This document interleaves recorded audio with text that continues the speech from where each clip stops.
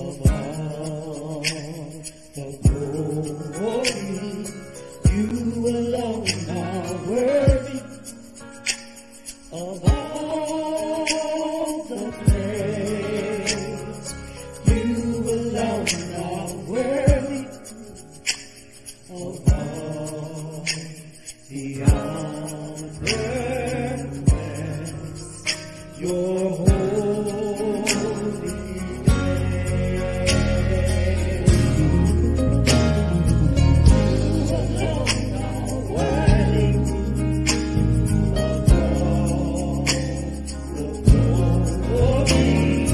You alone are worthy of all the praise. You alone are worthy of all the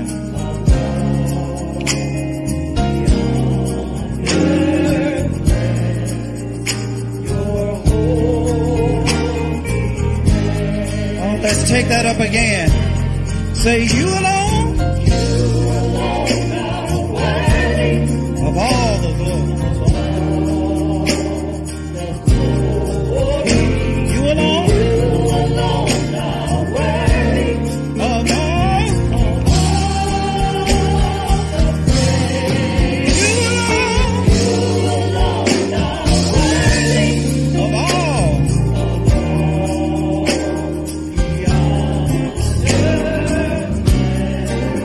Bless your holy name. They say, I will bless your holy name. I'll praise you just the same. For all the things that you have done. I will bless.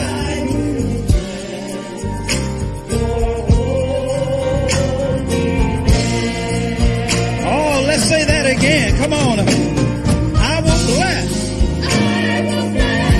your holy name. I'll praise you just the same. Good times or bad. For all the things.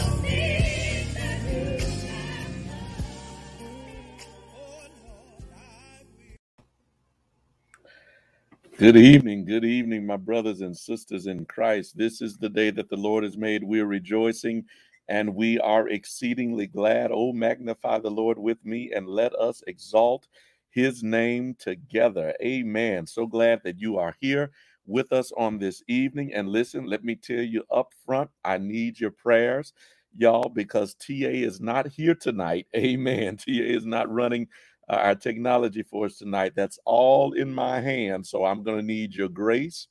I'm going to need you to be merciful and say a prayer that we get through this all together. Amen. I think we'll be fine.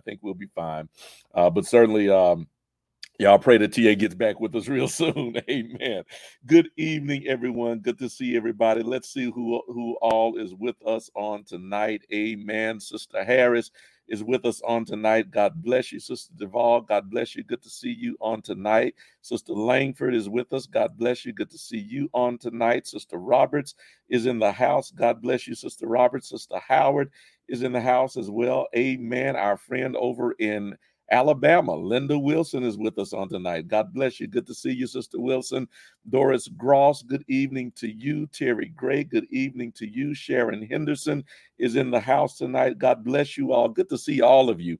Go ahead and share this with your neighbors and your friends. Let them know that you are watching Cade Chapel Live, and we are getting into our Bible study for tonight. Again, God bless you. Thank you all for joining us. Thank you all for always being here on Wednesday nights. Look at everybody is still here. Everybody is coming in the room. Kanita Kitchen, God bless you. Shirley Owens is with us. God bless you. Chloe, God bless you, is with us. Amen.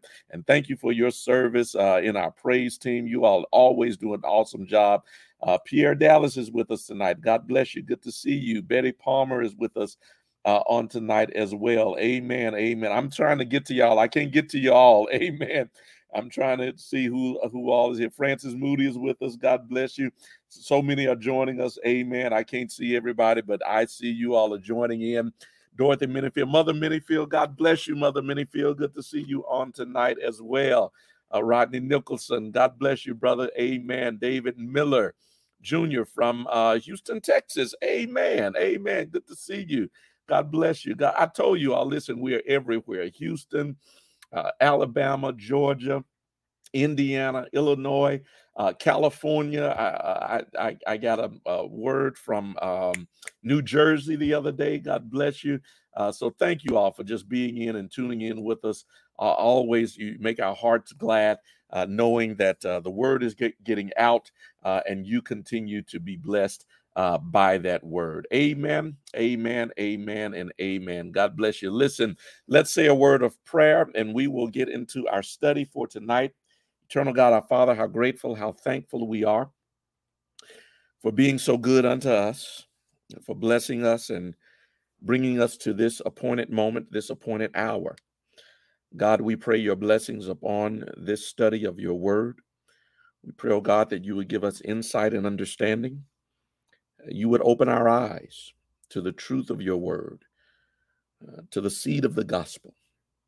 And Lord, that as that seed is planted in the fertile soil of our hearts and our minds and our spirits, God, that seed would germinate, take root, germinate, and produce fruit in our lives, the fruit of the Spirit, that we would be more gentle, we would be more humble, we would be loving and faithful. God, that we would practice long-suffering, gentleness, and meekness.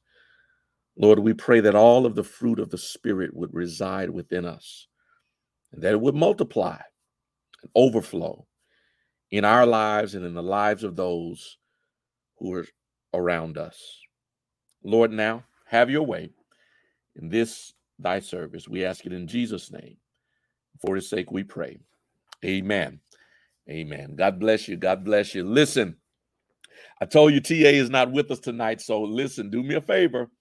Go ahead and get your Bibles right now, because all that good stuff that TA has spoiled you with in terms of bringing the scriptures up, and you don't have to do anything. Guess what? Won't be happening tonight, folks. You need your own Bible. You need your own Bible tonight. Amen. So go ahead and get your Bible. Crack that Bible open. We're going to go to the gospel according to St. Matthew. Matthew chapter 22. Matthew chapter 22. Go ahead and get your Bibles. I'm going to give you a moment. Amen. I'm going to give you a moment. Matthew chapter 22. Amen. Amen. Matthew chapter 22. And while you're getting your Bibles, amen, while you're getting your Bibles, let me start with a bit of trivia. Let's see if anyone can do that. And don't Google the answer. All right? Don't Google the answer. Let me ask you a question. How many laws, how many Jewish laws are there? When you think about the Pharisees and when you think about Paul saying he was a Pharisee of the Pharisee, he was a keeper of the law. How many laws were there in the Old Testament? Don't Google it. Don't Google it. Don't Google it. You can just throw some guesses up right now. How many laws do you think there were that the Pharisees were trying to keep, and all Jewish people, those of Jewish descent? How many laws? How many Old Testament laws do you think there were? All right. Let's see. See, 600 and something. All right. 600. Let's see. Doral Sanders says 663. Good. Polly Williams 5. Danetta is at Belus, more than 600. Yeah. So I got some Bible scholars in here tonight. Yeah. 600, if I've got it right, 613 is what I recall. 613. Now you can Google it and see if I'm right, but that's what I remember. But certainly over 600. Yes, over 600. I want you to look at Matthew 22. Matthew 22, beginning with verse number 35. Matthew 22, beginning with verse number 35. I'm going to read 5 verses, 35 through 40. It reads as follows. It says, "Then one of them, which was a lawyer, asked him a question, tempting him, saying, Master, which is the great commandment of the law? Jesus said unto him, Thou shalt love the Lord thy God with all thy heart, with all thy soul, and with all thy mind. This is the first and great commandment. And the second is like unto it. Thou shalt love thy neighbor as thyself. On these 2 commandments hang all the law and the prophets." So in this text, Jesus is being, well, the Bible uses the term tempted. He's being tested. You know, you have back in the day we used to call them smart alecks or know-it-alls. And you might say that in Jesus's day you had some know-it-alls, the Pharisees and Sadducees. These were the ones who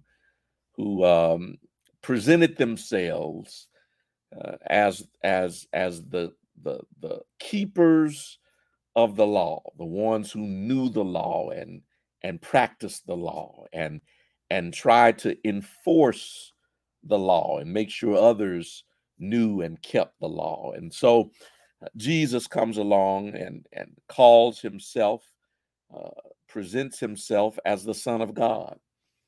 You can imagine that didn't sit too well with the religious scholars and keepers of the law of that day.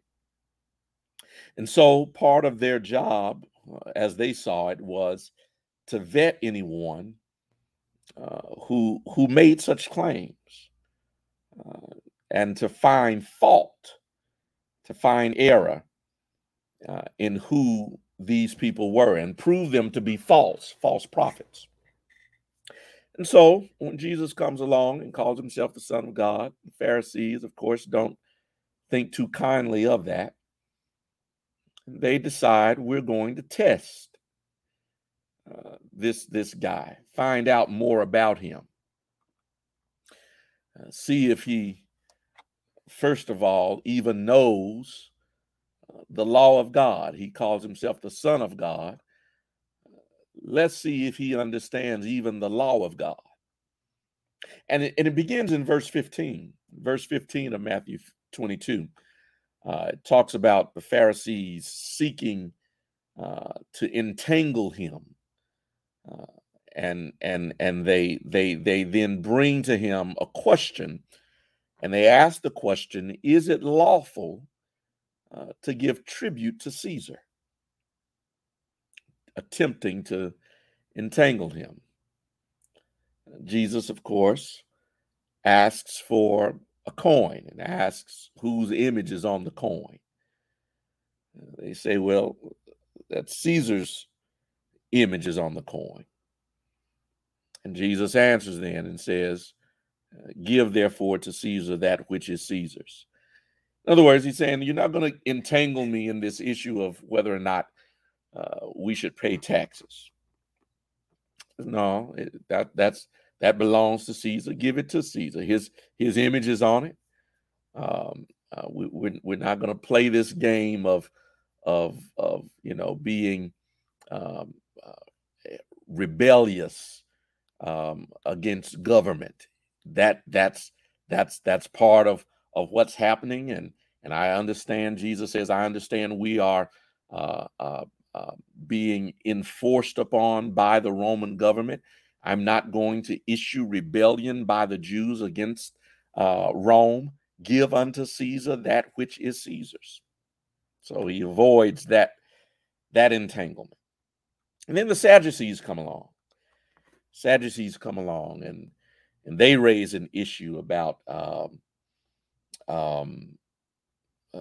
the resurrection, and basically asking if a man was married, and you got to read it for yourself. They go through this long, drawn out uh, question about whose wife is the man's in once they get into heaven.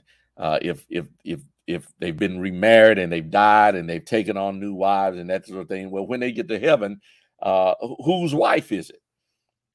And Jesus says, "Wait a minute, you got to be kidding me! You're asking me um, who's married in heaven?"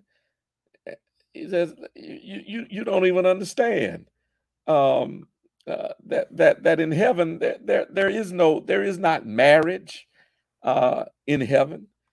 He says, "No, no one belongs to anyone in heaven. We are all angels of God. We are all children of God." Um, and so, even though we like to imagine uh, our loved ones and perhaps our parents who have gone on, or grandparents who have gone on, and they were married for so many years here on earth.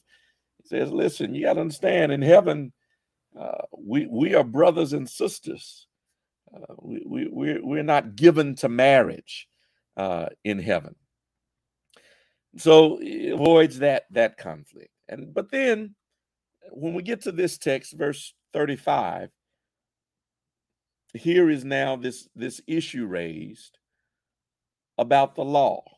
And of those 600 plus laws that Jews were to keep, the question is asked, well, what are the most important? Which ones are um, the greatest of all of these commandments? And Jesus does something phenomenal. He does something that helps to put a nice ribbon on these 613 laws. He says, "Listen, you can try and go through the rest of your life keeping these 613 laws, and you're going to fail. Number one, because nobody can keep those laws perfectly."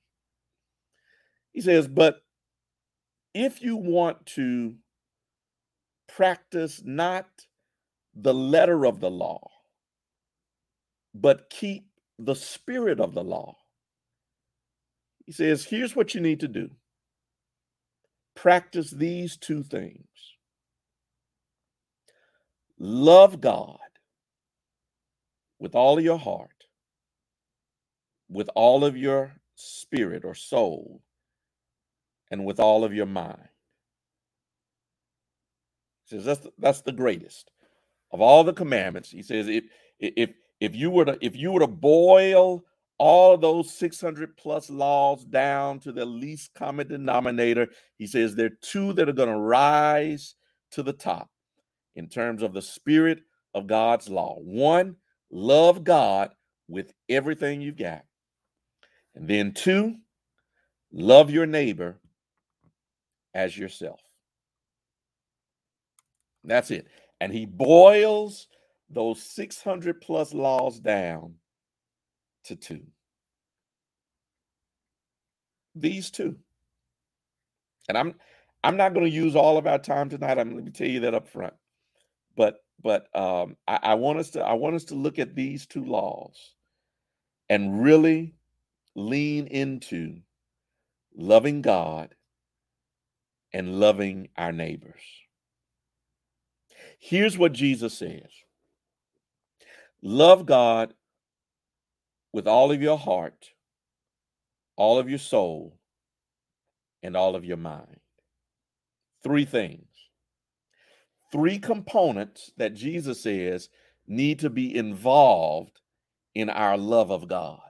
First one, your heart. And I love the fact that Jesus puts heart square and center in our love for God. Why? Because Jesus says if you're going to love God, you have to have, first of all, your emotions involved. The heart is the place of emotions. He says you should be passionate in your love of God. You, you, you should not divorce passion from praise. You should not divorce passion from worship. You should not divorce passion from the study of God's word. Love the Lord your God with all your heart. There ought to be some passion involved in your love of God. Amen, somebody. In other words, you ought to let the Lord know that you love him and be passionate about it. And watch this. You know when somebody there's a difference. There's a difference in somebody saying I love you and somebody showing that they love you. Help me, somebody. And passion helps to show that you love that person that you're saying you love them. You know, you can articulate it, but the passion behind it is the demonstration that says, I love you. And Jesus says, don't just give God lip service, but let there be some passion behind what you say. Love him with all your heart. That means when we come into worship, you ought to bring your heart. Help me, somebody. You should not just sit there and look at everybody else. You should bring your heart to the place of worship. Some of us can never get to the place of heartful worship because we're consumed with so much. We're distracted by so many other things, and we haven't brought our heart to worship. We're checking out the spaces of worship. We're checking out the furniture and the furnishings, and we're trying to make sure that everything is in place. And we're so distracted by the stuff that we never get our heart involved in worship. Good God. And Jesus says, listen, love God with your heart.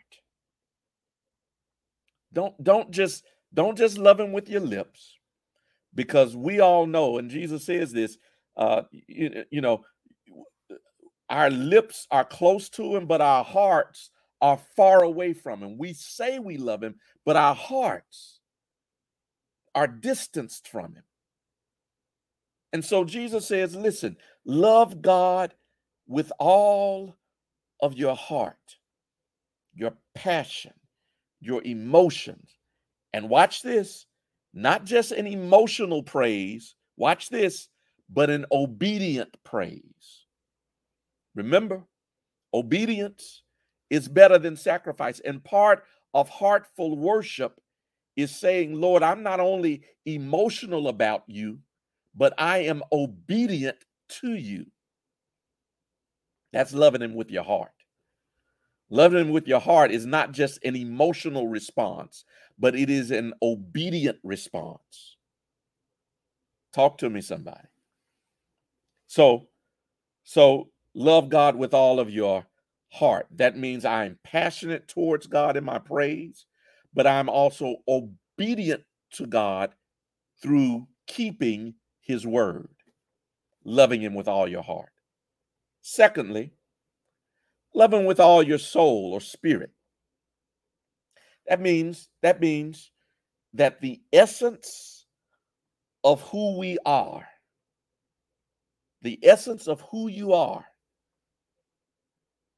needs to love God. The essence of your being, everything, when the minute part of who you are, the smallest part of your being, the essence and the kernel of who you are, Jesus says that needs to be in tune and in touch with the eternal God. Love God with all your heart and with all your soul. That is a deep down love. That's the kind of love, watch this, y'all. That's the kind of love that doesn't change because circumstances change. When you love him with your soul, that means come what may in life, your love for God is rock solid. When you love him with your soul, when your soul has been rocked, when your soul has been shaken, when you love him with your soul, that your love for him remains firm. Your love for God remains firm. Jesus is saying to us, listen, don't God superficially. Don't have this surface level love for God. Love him deeply. The essence of your being, of who you are, ultimately loves and longs for the Lord. That's why the psalmist says, as the deer pants by the water or the brook, so does my soul long for you. That's loving him with your soul. Thirdly, watch this. Love him with all your heart, with all your soul, and watch this, y'all, and with all of your mind. Now, this flies in the face of a lot of stuff that's just said that I think oftentimes we just say it to sound cute and everything else. You hear folks say you ought to lose your mind for the Lord and praise him till you lose your mind and all that stuff. Listen, Jesus said, listen, bring your mind to worship. Don't lose your mind. Keep your mind. Keep your mind fully engaged. Love him with your mind. That means, watch this. So loving him with my heart, that's my emotions and my obedience. Loving him with my soul, that's my spirit, the essence. But loving him with my mind, Jesus says, bring your intellect to this equation. Bring your intellect into your love of God. In other words, you need to seek to know who God is and not be satisfied with what you knew him to be and what you know him to be right now, but seek to know him more tomorrow than you knew him today. Seek to know more about him tomorrow than you knew today. Every day with your intellect, I want to know more about God. I want to understand more about how God operates. I want to know more about God's will and God's ways. I want to know more about what God wants of me and out of me and for me. Bring my intellect. Stay engaged. Don't watch this. Don't just leave it up to the preacher to tell me what the word of God says. Bring my intellect to my relationship with God. God gave you a mind to be engaged. And Jesus says, love him with your heart, with your soul, and with your mind. Study to show thyself approved. A workman. Come on, y'all. Who understands, not easily uh, uh, distracted by the world and other things, but who understands the word of God. So love the Lord with your emotions, your heart, your obedience. Love the Lord with your soul and your spirit. Love the Lord with your mind, your intellect. Is anybody hearing me tonight? And then lastly, Jesus says this. Now that's the first commandment. That's the first commandment. Now, I don't know how many of those 600 plus commandments were wrapped up in number one, but however many are left, he says, this commandment will take care of the rest of them. Love thy neighbor as thyself. Love thy neighbor as thyself. Jesus tells a parable about who one's neighbor is. Because the question is raised, who is my neighbor?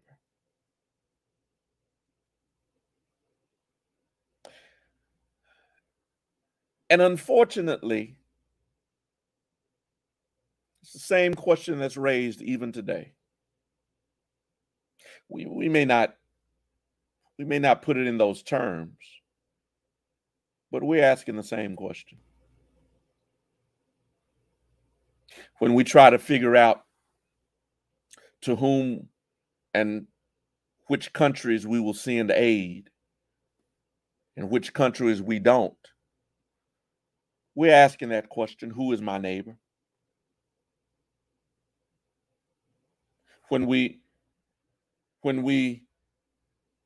craft immigration policies and allow some in and send others back, and both are just trying to escape issues of terror, it's the same question, who is my neighbor?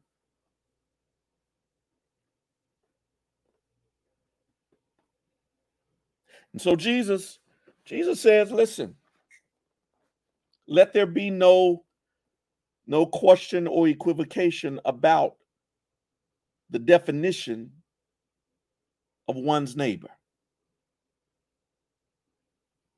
So he tells the parable of the Good Samaritan. Y'all know that. Man is left for dead, robbed and left for dead on the road to Jericho. Priest walks by, sees him, crosses to the other side. A Levite walks by, sees him, crosses to the other side. And mind you, these men who cross over to the other side are fellow Jewish brothers of this man who had been robbed and left for dead. And along comes Samaritan. And in that day, of course, you know, a Samaritan was seen and viewed as a half-breed, not one who is fully accepted into the family of God or as in the lineage of Abraham. But it's that Samaritan who shows compassion upon this Jew who was not, watch this, technically his full brother. You remember the story. He tends to his wounds, bandages them, puts him upon his beast, takes him into town, puts him up in a lodge, tells the innkeeper to take care of him and to put the bill on him. And that when he would return, he would take care of that bill. Jesus tells that parable and then looks at these men who ask the question, who is my neighbor? And says, now you tell me, who's the neighbor? Is it the ones whose blood said that they were neighbors? Or is it the one whose deeds and whose benevolence said they were neighbors? Jesus says, listen, when it comes to loving our neighbors, first thing we got to recognize is that we're 99 point whatever percent alike. There's very little in terms of humanity. There's very little biologically and otherwise. There's very little difference that we can stand on to say we're so much different from one another. We are men and women created in the image and after the likeness of God. And biologically, I don't have, I don't know all of it, but the little that I've read, there's very little that makes us different. That's why doctors can operate on any human.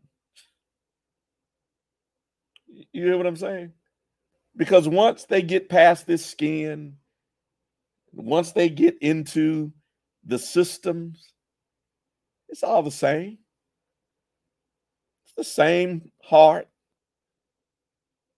it's the same lungs, the same organs, the same veins and tissues and ligaments and muscles. It doesn't matter what your race is, your gender, that body is the same. We make us different. And what Jesus says is you got to understand all of the systems that we've created and all of the structures and definitions that we've put into place to distinguish ourselves from one another and cause spaces and gulfs and gaps between us. You say that's some man-made stuff. Love your neighbor as yourself. That means this. And when I look at people,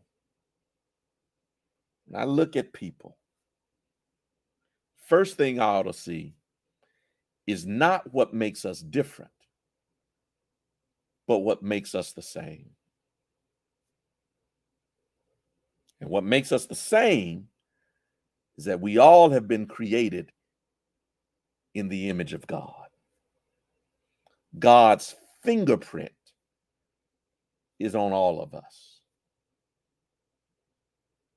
which means, and which gives me then, because when I look at my neighbor, I should not be immediately drawn to what's different about us, but rather what's the same. And what's the same is that person is a child, a creation, the image of my Father, which allows me to love my neighbor. I think when we start seeing people as God's creation, rather than in all of the definitions that we have created, we'll start to love people.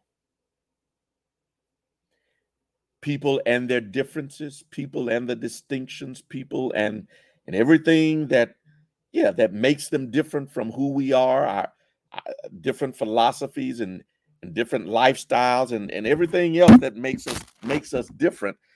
If we start to look at who they are as children of God, we will see there's more to them to love than there is for us to separate ourselves from. Amen, somebody. Amen, somebody. So listen, I'm sorry, I've had that. I didn't even see I've had that up on. I told you TA was not with us tonight, so I'm sorry I had that on the screen all this time. But listen, I'm through for tonight. Let's love God and let's love one another. Let's love God and let's love each other. Amen. All 600 plus laws are contained in those two. Love God with all your heart, all your soul, all your mind. Love your neighbor as yourself. Let's pray.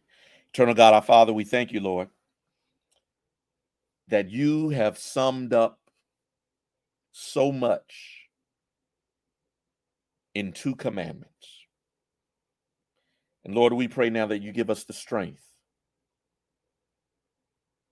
to obey these 2, to love you with all of the passion and all of the obedience, to love you with all of the intellect,